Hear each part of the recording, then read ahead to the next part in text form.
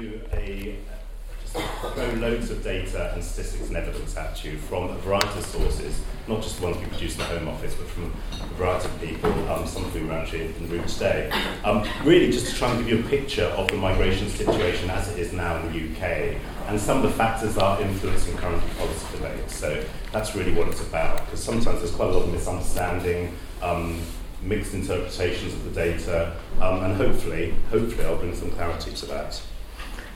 The first thing I want to show you, I'll spend a few slides talking about this, is just the long-term trends in migration in the UK. This is essentially the standard ONS chart on net migration, with inflows, essentially the top red line, and outflows, the green line, and the difference between them is net migration, which are the bars along the bottom. Now, ONS have published this data. Essentially, you've got long-term immigration data set going back to, I think, sort of around here. And then, but ONS have been collecting migration data through the International Passenger Survey since the 1960s. So actually, there's a long-term trend going back to 1964.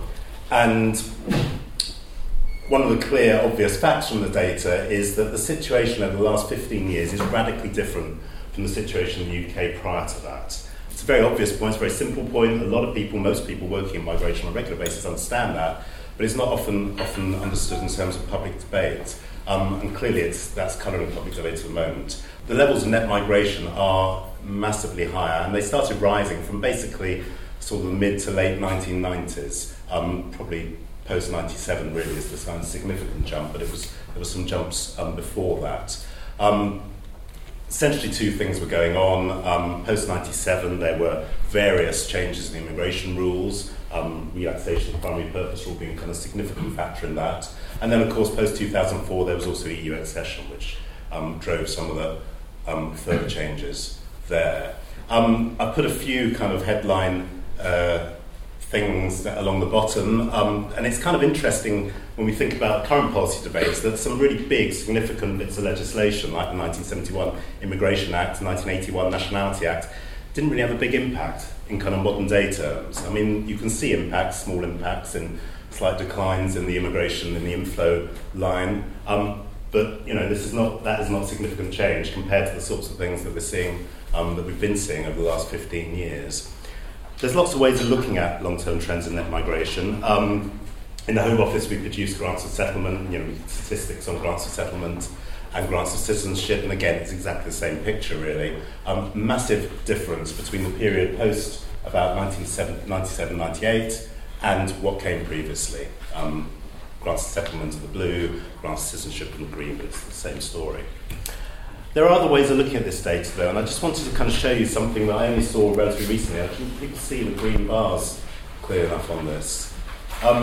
This is a piece of work that was done by the House of Commons Library, by research from the House of Commons Library, because they did what I did. They've seen the ONS data from LTIM and the International Passenger Survey going back to 1964, but then kept being asked the question by members of Parliament, what happened prior to that? How's that look in the really long term? 1964 is all right, but what went on before? So they went looking for data, and it's quite hard to find. But what they did was quite smart. They basically modelled the difference between population estimates and fertility and death, in the kind of usual way that you'd kind of start modelling population change. And therefore they created estimates of the net effect. Basically, if you take population, subtract births, add deaths, it's the other way around, you kind of come up with a difference, which is essentially net migration in sort of very simple terms. Now, there's lots of issues with these bars. They will say to you, quite rightly, that the precise levels in these bars are based on models and estimation. They're not precise, mainly because I think population estimates are mid-year estimates, going back that far to 1922, but births and deaths are annual estimates. So you kind of get some kind of fuzziness at the boundaries. But again, what's very interesting is the changes that we've seen in the last 15 years still are radically different from the changes in immigration going way back. And, there really haven't been any significant changes prior to that, except possibly the Irish immigration after the Irish famine in the sort of the 1850s. And I'm not really sure how that would compare to these bars. that's a kind of really interesting long-term picture. And I mean, this is not published information. This was kind of something which was produced for MPs, but they're very happy with me sharing that. And just another cut of that same data, just to emphasise, this is the chart with the net migration bars that you saw previously in the blue line, and then the impact of natural change, which is the green line, and the difference, which is, sorry, not the difference, but cumulative effect of those, which is total population change. That's kind of the basis of their model. And again, this is very, very interesting because it just shows, prior to relatively recent times, the impact on population was basically driven by fertility and natural change. Now, despite, I mean, fertility rates kind of collapsed a bit in the UK, like lots of other developed nations, sort of in some recent decades. Actually, in the UK, unlike large parts of Europe, fertility rates have started recovering, but not to the extent that they reached in the post-war baby boom and the 1960s baby boom. But again, this just emphasised the point that, you know, we were in a very different situation. Previously, fertility and natural change was the biggest impact on population change.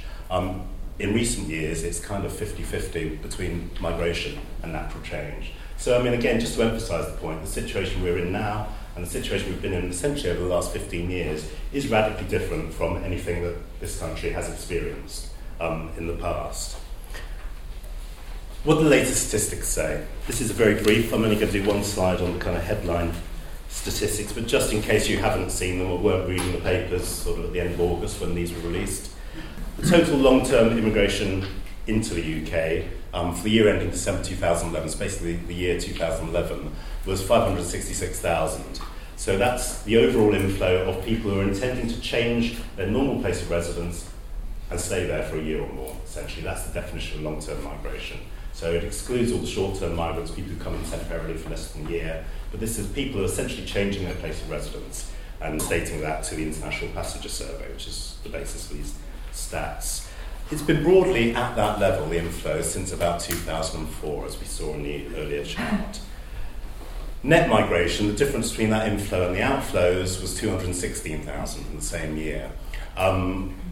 As was reported at the end of August when these stats were released, this was not statistically significantly different from the previous estimate the year before, which was 252,000, although clearly it's a lower central estimate. And again, formal study in this pie chart, if you can't read it, essentially that segment is people from that inflow coming in to look for a definite job, so to look for a job because they've got a definite job.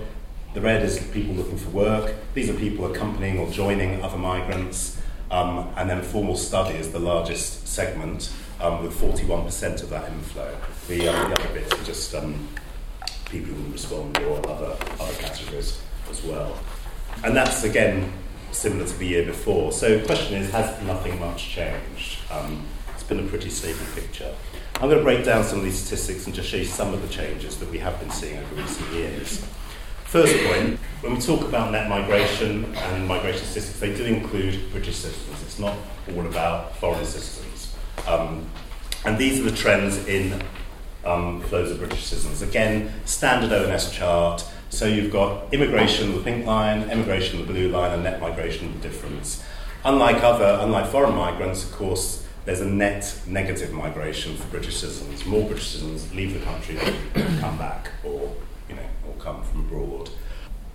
One thing that's obvious here is that there are some rather obvious trends in net migration of British citizens. Essentially, this is from 2002 through to 2011, and essentially, it was net migration was increasing in a negative sense up to about 2006, 2007. Then it started declining and declined quite sharply with the onset of the recession.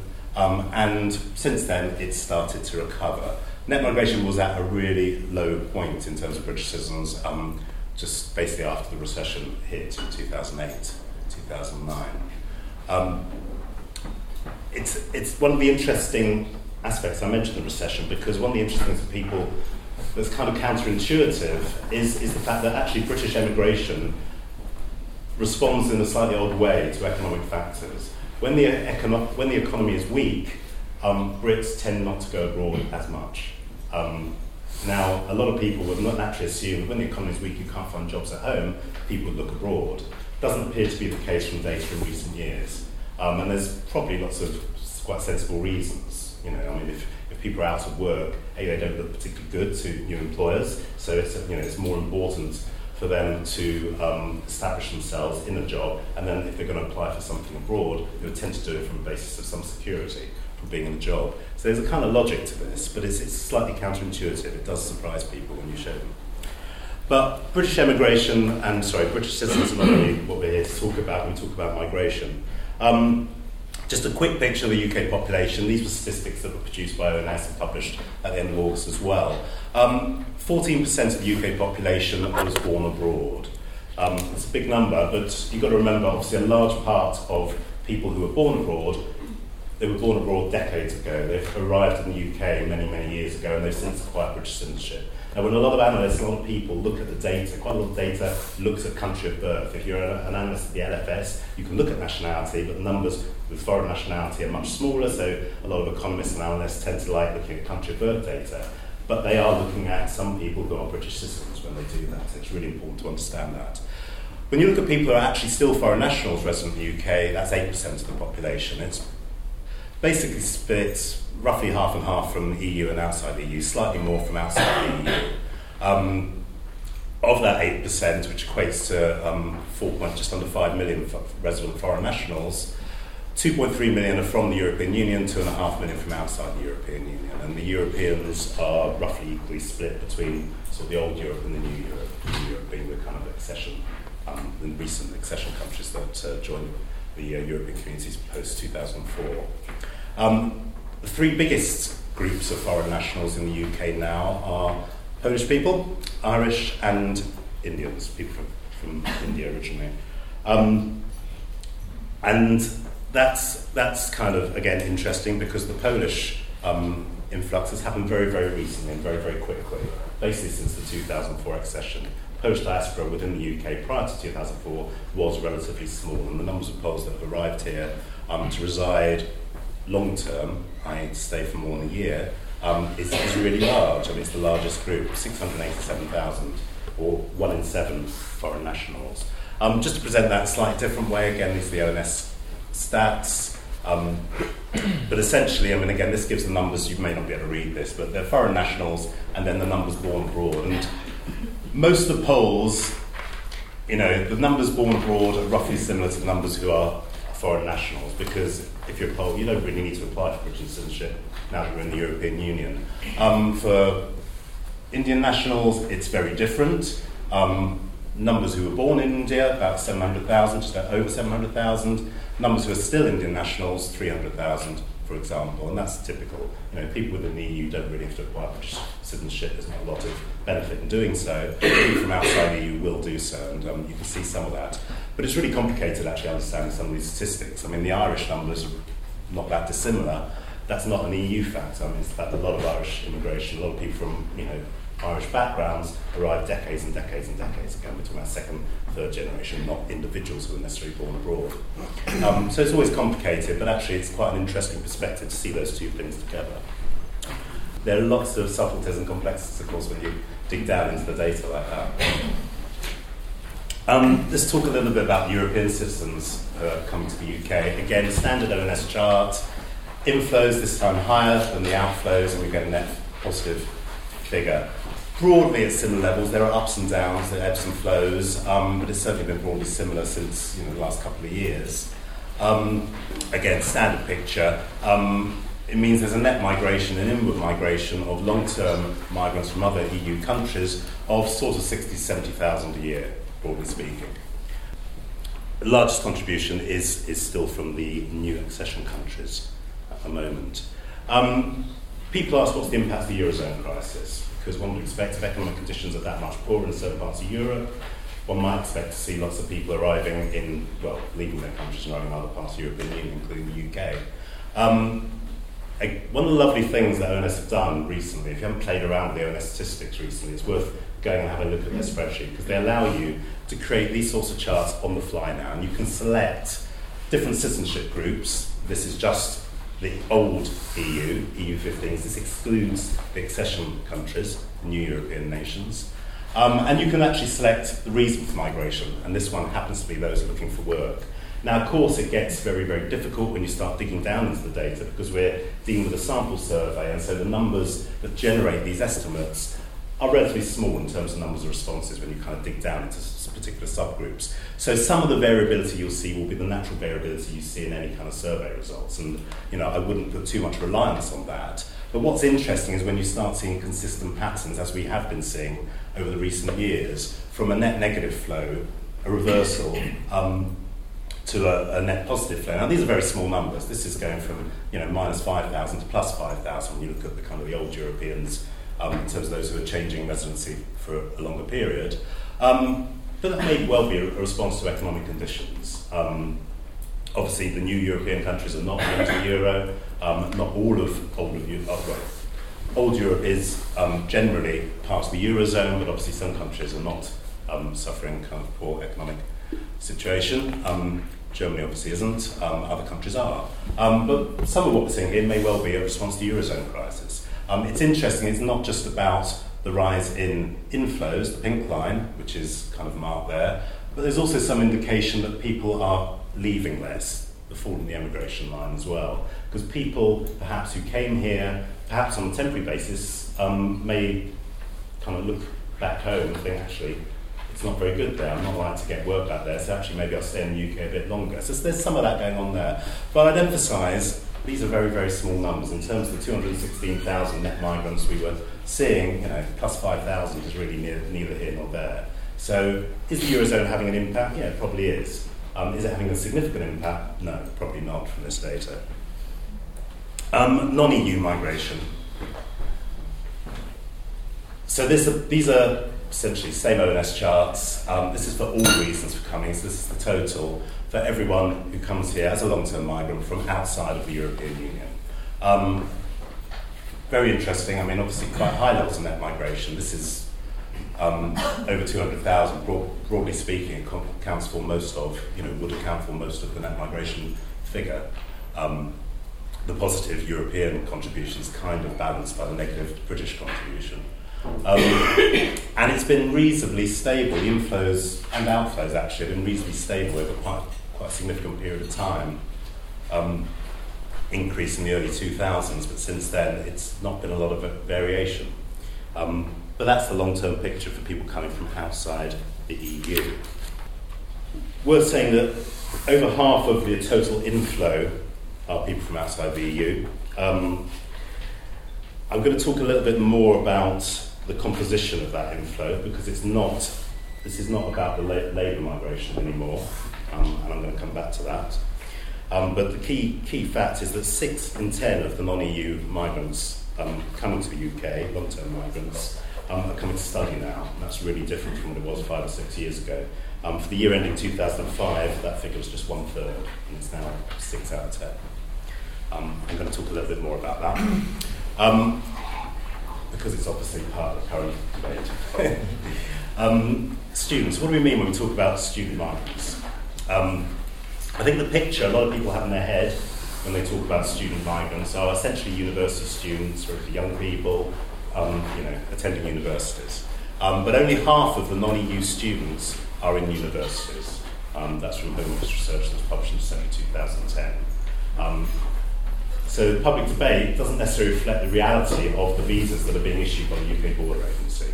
I can't emphasise that point enough. I think it's a real disjuncture in the debate at the moment. More people are studying as postgraduates and undergraduates, which is interesting. I mean, again, that may not be people's common perception of the student inflows, even within the university sector.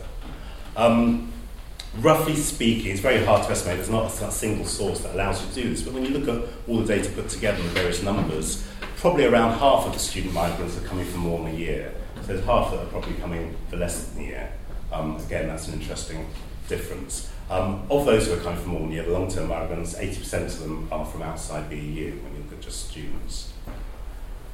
And between 2005 and 2010, as I mentioned, very significant increase in the non-EEA student admissions to the UK. They rose by 80%, and that compares to a 3% rise in just general visitors. So it's a really big change. One of the other things we've published recently, and I spoke at one of these seminars about a year ago now, was Migrant Journey. That was evidence looking at people who flowed through the immigration system and showed that roughly of the cohort that we looked at, which were those arriving in 2004, for students, around a fifth was still in the UK 5 years after arrival, which again is just an interesting additional picture of, of the students and kind of how many may stay for a longer term in the UK. Quite a lot of those have gone into jobs. Not many had got settlement at that stage, because after 5 years, not many of them would have been eligible for settlement, but some of them will go on to settle and stay here. One of the other interesting aspects are that we do come across, the UK Border Agency is an enforcement agency. It doesn't just issue visas, it also has to enforce the immigration laws and carries out various bits of enforcement action. Now, there's lots of issues with looking at enforcement data and intelligence data. It's not kind of very pure statistics, but it can give you insights. And it's very interesting that the bit that was publicised over the summer was some enforcement action that took place in London, Mayapple campaign, or Operation Mayapple as it was known. That identified essentially 2,000 legal immigrants who then returned home. And these are ones who found to be regular migrants and returned home, of whom 1 in 5 originally came on a student visa, which is, again, an interesting fact, I think. I'll just mention student visitors briefly. They're a separate category in statistics, so nothing that I've mentioned has included them. They're essentially people coming for shorter courses. Again, people ask the question, has there been displacement? There have been reductions in Tier 4 student inflows. Has there been displacement to student visitors being from short term? There may have been, but it's really not very significant in number. The main nationalities among student visitors are just totally different from the nationalities that feature in the student visa data. For student visitors, the numbers are dominated by Americans, Brazilians, Russians, Japanese. For the student visas, the largest nationality groups are Chinese, Indians, and Pakistanis. Just to show you something with different data that is available, these are 3 data sets. The dark line at the top are admissions, essentially people counted when they cross the border, landing cards, basically. The dotted grey line just below it are the numbers of visas that have been issued to students, excluding their dependents and excluding student visitors. And the purple line are the IPS estimates of non-EU immigration. Only non-EU immigration, because obviously visas and admission, they only count, for visa nationals. A couple of things will strike you from this chart. The IPS data is considerably lower than the other data sets, and that's because the International Passage Survey is looking at long-term migrants, people who intend to stay for over a year. So it's kind of an obvious explanation, really. It's interesting, perhaps, to note that the gap is closed slightly in recent periods, which may reflect some of the policy changes and some of the impacts that's had on the student sector. But it's still broadly speaking a similar sort of place. The other really obvious thing is to note the consistency in the trend between the 3 series, which is actually really good, because it does mean that we can look at the visa data, which is obviously issued, and we kind of produce that at a much more rapid pace than we're able to kind of produce survey data, as a kind of leading indicator of what might happen with student trends. The student visa data is going down there. So, I put that arrow on, ONS don't do things like that. But, just to kind of point your eye to the fact that we're probably going to see a reduction in the long-term student migrants over the next few quarters, judging from what we've seen from the visa data. But it's kind of reassuring that actually the data does actually stack up and hold together. There is consistency between the different series, even when you drill down into the ONS IPS data, looking at just students, for example. And just a little bit more on students. There are other sources of data. The last chart had a little note mentioning the Home Office visa statistics. Very significant drop in the year ending June 2012, 30% decrease, but obviously really to make judgments, you really need to wait for the kind of next quarter's data, the big sort of August, September, August, September inflows, which don't feature in that, but that's a very large fall. When you look at the university sector on its own, which obviously is half of student visa cohort, these are the UCAS data for undergraduate applications. The big falls have been in numbers of applications from UK students and others around the EU. Numbers of applications from non-EU students appear to have continued to rise. They're up 10% this year in the latest figures that I've seen anyway from UCAS. Again, interesting point, gets sort of underneath some of the debates on student migrants, because the current policy changes are not intended to impact on universities' ability to recruit, and they do not appear to be currently at the moment. That's not necessarily the kind of flavour of the debate that you hear in normal discussion, normal public discourse. Okay, let's look at migration for work. So these are all work-related migrants measured again through the International Passenger Survey. It's interesting, I mean, although the numbers are quite large, there are also now pretty much even numbers of outflows as there are inflows. So the net migration impact of work now is very, very small. Again, that's interesting. When people talk about migration, and for other countries, it is absolutely true that most migration is work-based. In the UK, we are in a very different place. And it's interesting because obviously one can start hypothesising about the kind of circularity of migration, where lots of people come here to work now, are coming on a temporary basis. They work for maybe 1 year, 2 years, 5 years, but then they go home again. It's difficult to capture that information with reliability on the statistics because we don't track individuals as they come in and leave the country yet. I mean, potentially with e-borders, one might be able to do those sorts of things in the future, but we don't do it at the moment. But again, the statistics kind of lead you to those sorts of conclusions. Does work migration actually respond to normal sort of economic factors? I just put this chart together from sort of usual GDP changes and work-related net long-term international migration, just to show you that broadly speaking it does, but not in a very precise relationship. But basically, when the economy is growing, so does work migration, and vice versa, when the economy is declining, the opposite will happen, although interestingly, work-related migration has fallen much more sharply than perhaps the current state of the economy would lead you to suppose, if you're going to try and model this in this very simple way. But essentially, if you can't see that, the dark bars are changes in GDP for rolling 4 quarters, and the lighter bars, green, are work-related net migration. I should talk about the census briefly. Massively important source for people who are interested in migration this time.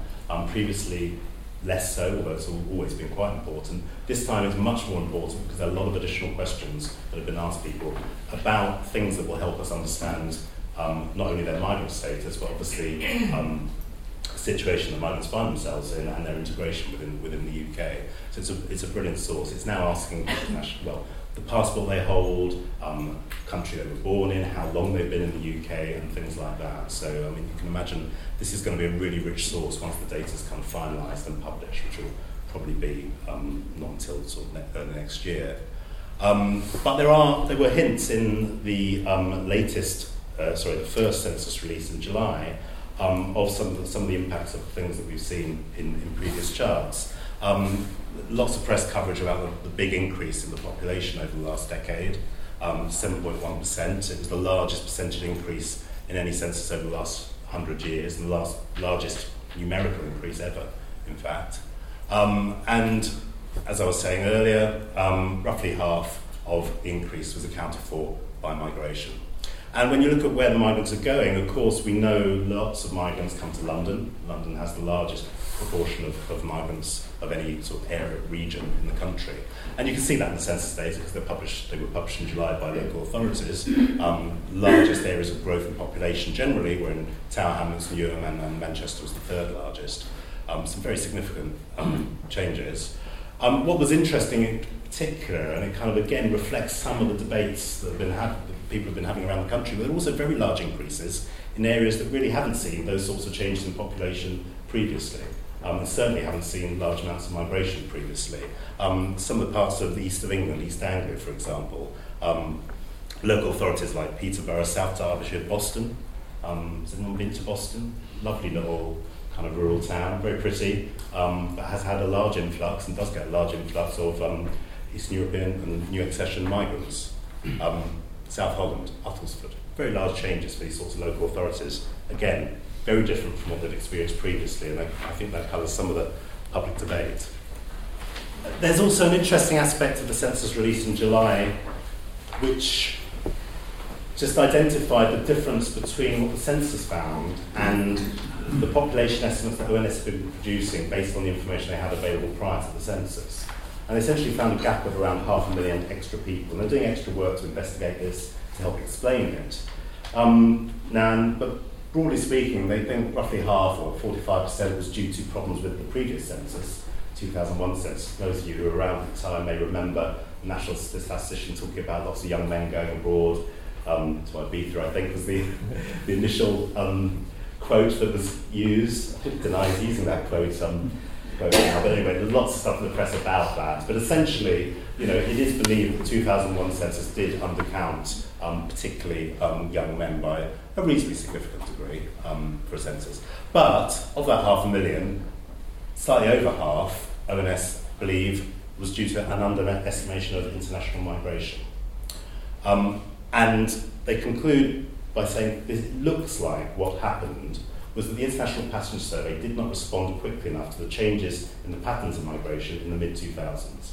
So essentially, when European accession hit, you may remember that somebody in the Home Office commissioned research which said there'd be some thousands of Eastern European migrants, but not large numbers. It turned out, well, we've got over 600 going on for 700,000 Poles, for example, now.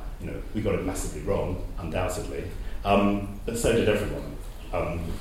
And the IPS suffered from that because they didn't recognise the changes quickly enough, weren't able to respond in terms of the sampling quickly enough to pick those up for that mid-period.